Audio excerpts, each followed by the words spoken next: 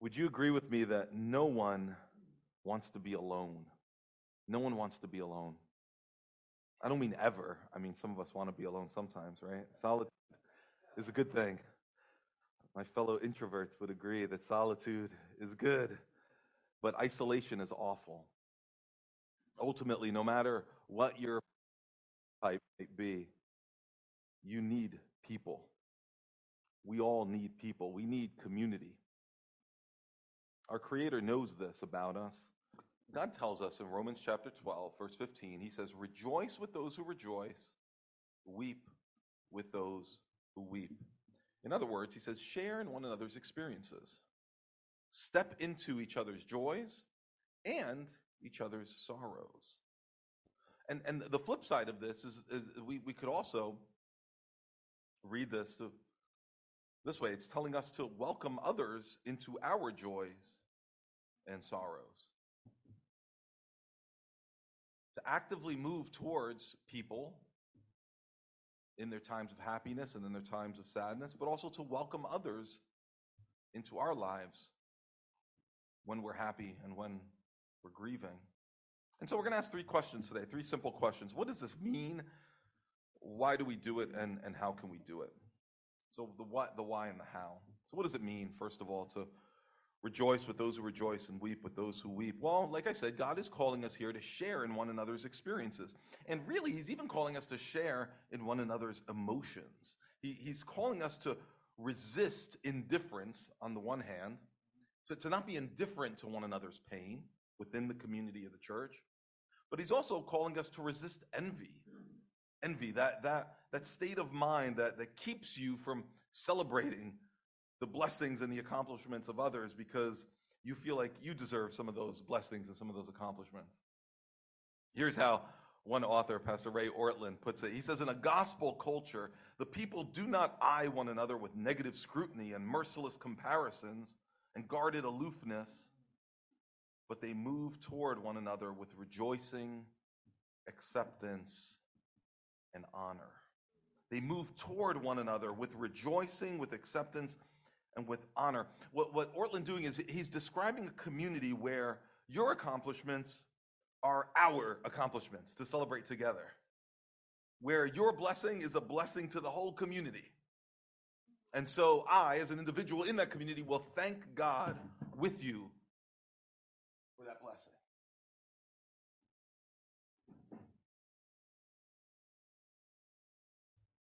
And in such a culture, a Romans 12, 15, 16 culture, even your sadness becomes my sadness. I will weep with you because your burden has become my burden. And vice versa. It's this two-way street of empathy. There's the very similar message for us in 1 Corinthians 12. It says there, if one member suffers, all suffer together. If one member is honored, all rejoice together. Now, I think that indifference and jealousy or envy, they can sometimes come naturally to us. They can sometimes be kind of an instinctive response in certain circumstances. Rejoicing with others and weeping with others can be difficult at times. Would you agree? When might it be particularly difficult to rejoice with those who rejoice? Let me suggest a couple of possible answers. How about when what someone else gets is what you've been wanting or praying for or working for?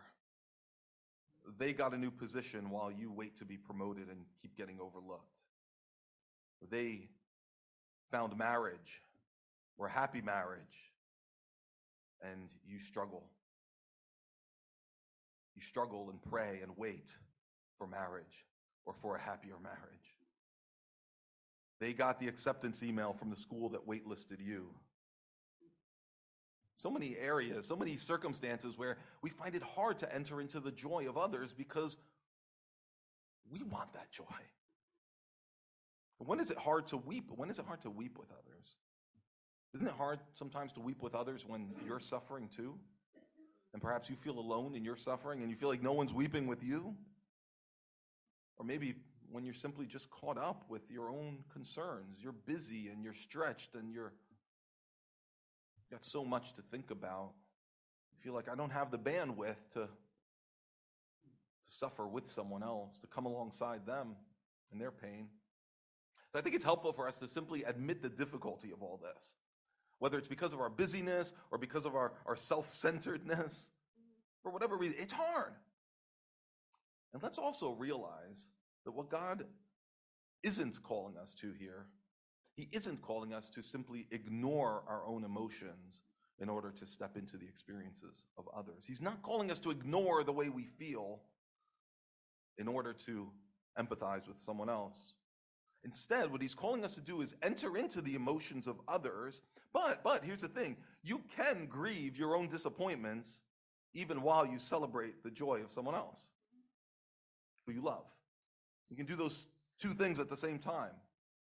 If they matter to you enough, if you see yourself as connected to this other person and you see them as valuable and worthy of your love, then you can rejoice over what they're experiencing even while you lament your own loss or your own pain. And the flip side is true too. You can rejoice over what you have and still enter into the sadness of your sister or your brother. You can grieve your own pain while you rejoice over their blessing too. And this is what God is calling us to. We can feel more than one thing at one time, can't we? We've tried to teach my little kids this with the help of board games. They like to play board games, my two youngest do. I've got a 5-year-old and a 7-year-old. They're our two youngest kids. And they love playing simple games like Candyland and Chutes and Ladders and Trouble with each other. And what we often find is that they're all happy while they're playing the game, but at the end of the game, one of them is rejoicing and the other is weeping. And so what we've tried to encourage them to see is that, look, you can actually celebrate your victory and still hug your little brother who's crying because you just crushed him. And the flip side, you can lament your loss, even if it's the third loss in a row, and still congratulate your big sister and genuinely say, great job. And you can actually be happy for her, even through tears, because you love her.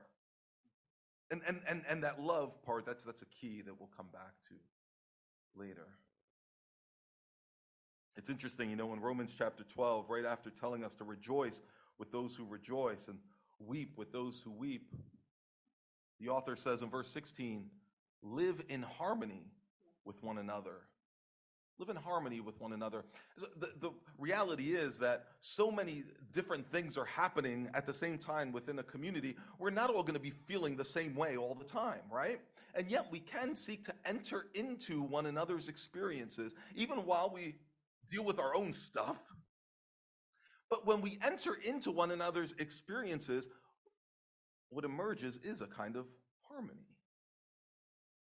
No, it's not monolithic. We all don't feel the same thing at the same time all the time, but there's a harmony of emotions as we enter into one another's experiences. He goes on to say, don't be haughty, but associate with the lowly. And that word lowly, it could be translated different ways. The translation that was read for us earlier, I think translated as a person of low estate or of low position, which is a legitimate translation. But the same word is translated elsewhere in the scriptures differently. Sometimes it's translated as downcast. Lowly can mean depressed. Lowly can mean discouraged and beaten down. And so the author is saying, don't be haughty, arrogant, or wise in your own sight, he says, as if you can take credit for how things are going for you. When things are going well, in other words, don't be haughty. Don't be arrogant and superior, acting as if, look, my life is great because of the decisions I've made, because of what I've done. Instead, he says, draw close to the disappointed, the discouraged, the depressed, and feel the weight of what they're going through. Instead of taking credit for the good in your life, give thanks to the Lord, and also simultaneously come alongside the lowly, the downcast, and experience some of the sadness that they're carrying. So that's the what here that we're being called to. But why? Why would we do this? Why would we do this? Well, I think I hinted at it earlier. In the one-word answer is love. Love. To truly share in the experiences of someone else is an act of love. And we all know this, don't we? Have you ever experienced it? Where you love someone so much that you feel the pain that they feel. Their suffering becomes your suffering. You can't avoid it. It's because you love them so much. You want so bad to take the pain away. That impulse can come naturally at times, but it doesn't always come naturally. And so Romans 12:15 tells us to actively move towards it, to actively extend that kind of love, even when it doesn't come naturally, even when it's not the immediate reaction. Romans 12:15 is a call to intentionally move toward others in their suffering and in their joy, and to willingly seek to share in it. It takes effort because of love. Because of love. But we have to think about what kind of love motivates this. Back in verse 9, the author of Romans, the Apostle Paul, says in verse 9, he says, "Let love be genuine." In other words, he's saying, don't fake love. Let it be real. But this real love is not just a passive feeling either, something that comes and goes. No, it's intentional. The kind of love that he's talking about is an act of the will, and it's motivated by the gospel. By the gospel. If you've trusted Jesus Christ as Savior and as Lord, if you believe that he is the Son of God himself and that he became a man in order to enter this world and share in human suffering and pain, that he entered this world in order to experience the worst that this world has to offer, all the rejection, all the abuse, all the venom and slander and abandonment, all the loss, and to ultimately die a disgraceful death on the cross. If you believe that he did all that in order to have you, because he loved you, because he regarded your well-being even more highly than his own comfort, even more highly than his own life, because he wanted you to have eternal life. If you believe that, then you have believed the gospel. It's the good news of Jesus. If you believe that he willingly entered into our suffering so that we could enter into his joy forever. And then he rose again, proving to you and to me that he completed the mission, that your future is now secure. If you believe that, then you have believed the gospel, that good news of Jesus. And when you believe that good news of Jesus, you were brought into a family, the family of God. You were united to every other person who's trusted in Jesus. That means that we are now one. We're one because in the words of Ephesians 4, we've believed in the same Lord and we've received the same Holy Spirit who lives in each of us and binds us to each other, makes us one, so that now we love each other as one. That's why 1 Corinthians 12:26 says, if one member suffers, all suffer together. If one member is honored, all rejoice together because we're one, because the gospel has made us one. Perhaps you've experienced this phenomenon where there's a problem in your body, there's pain somewhere, but it begins to resonate in other parts of your body. You ever experienced this? A malady somewhere in here causes pain up here or back here. It starts to spread. It's because everything's interconnected in there, right? And so it is in the body of Christ, in the church. That interconnectedness means that your pain resonates with me, my joy resonates with you. And that's the kind of connection that drives us to say, rejoice with those who rejoice and weep with those who weep. My wife recently was in a competition that she had trained very hard for and was really excited about, and she did well in this competition. How ridiculous would it be if I felt jealous about her accomplishment, about the attention that she got? If I looked at the medal that she got in that competition and thought, where's my medal? Or what? Wouldn't that be weird? It would be strange, right? It would be odd. What if I were just indifferent about it? Like just wouldn't even mention, didn't even talk about it, didn't congratulate her or anything. It would be odd, and the reason it's so odd is because we're one. We're one, and I love her. Her accomplishment brings me great joy, and so it should. What if one of my children were ill? How weird would it be for me to barely even think about it or pray about it and to ignore their illness? Why is it strange? Again, because we're members of one another, and so it is in the church. And so it is in the church. But because God knows how easy it is for us to grow distant from one another, or even to grow indifferent and even envious at times, he reminds us and he instructs us to cultivate this oneness, to live it out by sharing in one another's experiences and inviting others into ours. He wants us to remember that we're not alone. You are not alone. In Christ, you've been brought into a family. So why not live like it? Why not invite others into your pain, even your struggles? Struggles with any kind of suffering, or struggles with addiction or marriage troubles, whatever it is, the Lord is pleading with us to not isolate ourselves.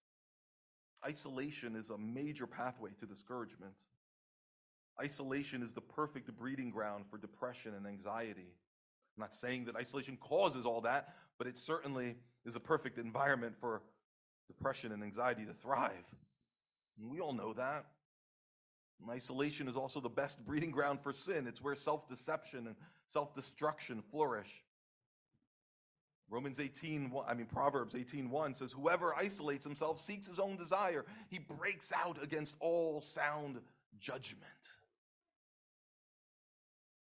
Romans 12:15 shows us the opposite of isolation. I think it's worth us asking ourselves, what is it that might keep us from opening our lives to others and inviting others into our pain? Maybe you think no one will understand. Maybe you've tried in the past and it hasn't gone so well. People have been less than helpful, less than trustworthy. Maybe you think folks will judge you if you let them in. They won't know how to help you, perhaps. Or maybe they won't even care. And all those are possibilities. This is risky, of course, isn't it? It's risky to invite others into your suffering. But what is God calling us to? If you're his child, what he's calling you to is to take the risk of genuinely opening your life so that he can work through brothers and sisters who you invite in to weep and to fight with you and to pray with you and to ultimately rejoice with you. The gospel motivates us and it empowers us toward open solidarity. Let's not live like we're alone. And I'll pause just to say that I think that sometimes in our fear in letting people in, maybe because we're afraid they're going to let us down, they're not going to understand our suffering, they're going to somehow disappoint us. I think that's possible. Those are all legitimate fears. But I think sometimes we don't let people in because we simply fear being known. We don't want to be known.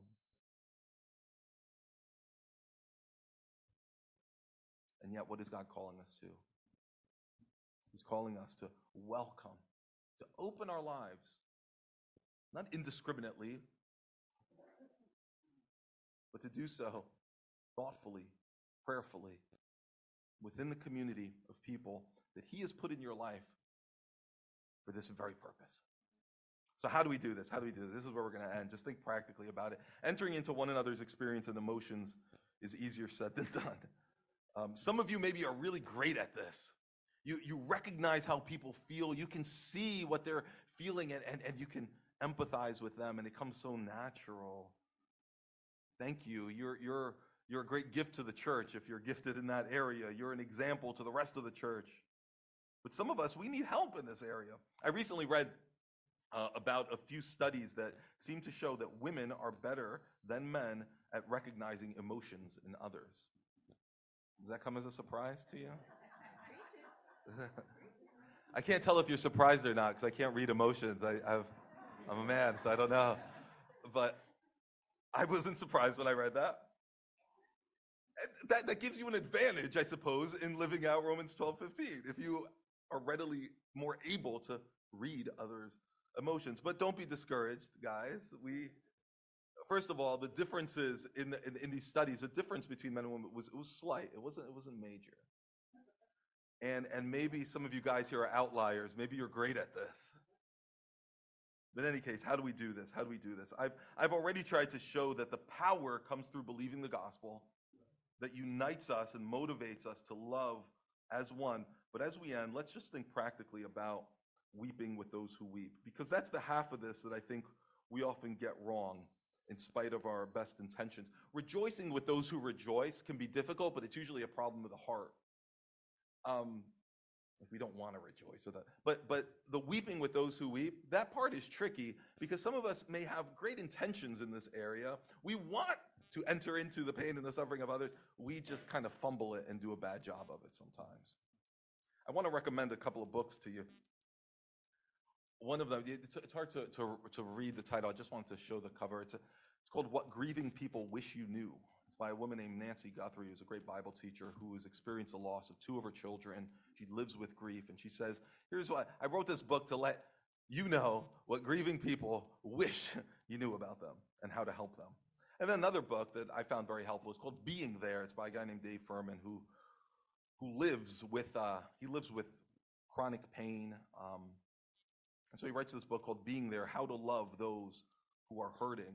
And Furman actually gives us what I want to share with you. He gives us a list of what not to do when you're seeking to grieve with those who grieve or weep with those who weep. He calls them 10 commandments. Don't do these things, he says. First of all, he says, don't be the fix-it person, Perhaps we've made this mistake in trying to enter into and walk alongside a fellow brother or sister who's suffering. We show up like the handyman trying to fix the problem.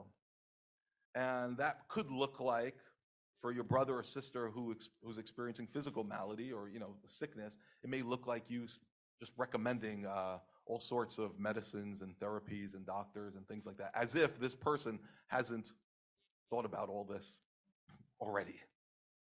But it can take a spiritual bent too. We could come in and try to immediately fix whatever is wrong in this person's life with a few Bible verses or a book or some words of wisdom aimed at just correcting and fixing the problem now. He says, no, don't be the fix-it person. Don't be the fix-it person. He also says, don't play the comparison game. Don't compare. Well, at least you don't have it as bad as so-and-so. Oh, those are such harmful words, aren't they? Or some of us have done this. I know I have. I see you're suffering. Well, let me tell you about what I experienced. Let me compare your suffering to my suffering. That'll really help. It doesn't. It doesn't. He also says, don't make it their identity. Don't make suffering or the pain or the difficult, whatever trouble that this person is, don't make it their identity so that every time you see them, it's all you ever bring up. He also says, don't promise relief now. Sometimes we can over-spiritualize things. We can start to make promises that God hasn't made. Oh, God is going to deliver you from this suffering. Oh, he's going to, if you pray enough, if we pray enough, if you have enough faith, he's going to deliver you now. You're setting your friend up for frustration and disappointment. We are, after all, not saviors, and we don't have all the answers. And we certainly don't know when God is going to bring relief. He says, don't encourage them to just move on. Get over it. It's pretty obvious, right? He also says, don't bring on the Inquisition. Some of us, when we're seeking to help those who are suffering, we go into questioning mode. We start to ask questions. Questions that seem to be communicating, what could you have done differently so that you could have avoided this trouble that you're in? That seems to be kind of the underlying thrust of these questions. What did you do to get yourself into this problem? He also says, don't be hyper-spiritual. I'll leave it to you to kind of make sense of what that means. Don't be hyper-spiritual. He also says, don't play the avoidance game. Have you ever done this? I don't know what to say to this person who's grieving, who's suffering, and so maybe it's best if I just stay away from them because I might say the wrong thing or do the wrong thing, and it's so awkward and it's so uncomfortable. And so we end up crossing to the other side of the street so we don't need to engage in that awkwardness. And so your suffering brother or sister now feels all the more pain because they're being left alone. They're being ignored, avoided. He also says, I found this one helpful. He says, don't pledge general help. He says, don't offer help in this way. I've said this a million times. He says, anything I can do, let me know. He says instead, because what you're doing there is whoever is suffering, this person who's already carrying a weight of pain and a weight of difficulty in their life, you're now putting another responsibility on them. You're saying, think of some ways that I can help you and let me know. Instead, he says, try this. Offer specific help and provide specific help. Maybe it's, I don't know, it could be groceries. It could be a ride. It could be a gift of some sort. It could be a meal. It could be any number of things. It could be a babysitting. It could be any number of things. He says offer and show up and provide that practical help. And if it is indeed helpful, then consider doing it again. Don't offer general help. And then he says lastly, don't condemn them. Don't condemn them. That would seem obvious, but it wasn't so obvious to Job's friends. Do you know the story of Job? No. Don't condemn. In any case, you might read a list like that and start thinking, goodness, there's so many things I can do wrong. How do I actually help someone? I don't want to break these 10 commandments. Well, I would leave you with this, brothers and sisters. Don't underestimate the power of simple, silent presence. I'll read a quote to you. It's from a book called A View from a Hearse by Joseph Bailey. Some of you might know this book. The author, Joseph, tells this story. He says, I was sitting torn by grief. Someone came and talked to me of God's dealings, of why it happened, of hope beyond the grave. He talked constantly. He said things I knew were true. I was unmoved, except to wish that he'd go away. And he finally did. And another came and sat beside me. He didn't talk. He didn't ask leading questions. He just sat beside me for an hour or more. He listened when I said something. He answered briefly. He prayed simply and then left. I was moved. I was comforted. I hated to see him go. End quote. Many of us can testify firsthand that when we look back at seasons of intense grief, we don't remember the exact words that people shared with us, but we do remember the people who showed up and sat with us in our tears. And so Romans 12:15 is calling us to be those people who show up and sit with others in their tears. We are not one another's saviors, but the Spirit lives in us, and he works through us to bring comfort and hope. And it's our Savior who said, Matthew 5:4, blessed are those who mourn, for they shall be comforted. We are being like our Savior when we draw near to the brokenhearted, because the Lord draws near to the brokenhearted. We are being like our Savior, Emmanuel, God with us, when we simply are present with others in their pain. May God give us grace to fulfill this call as his people.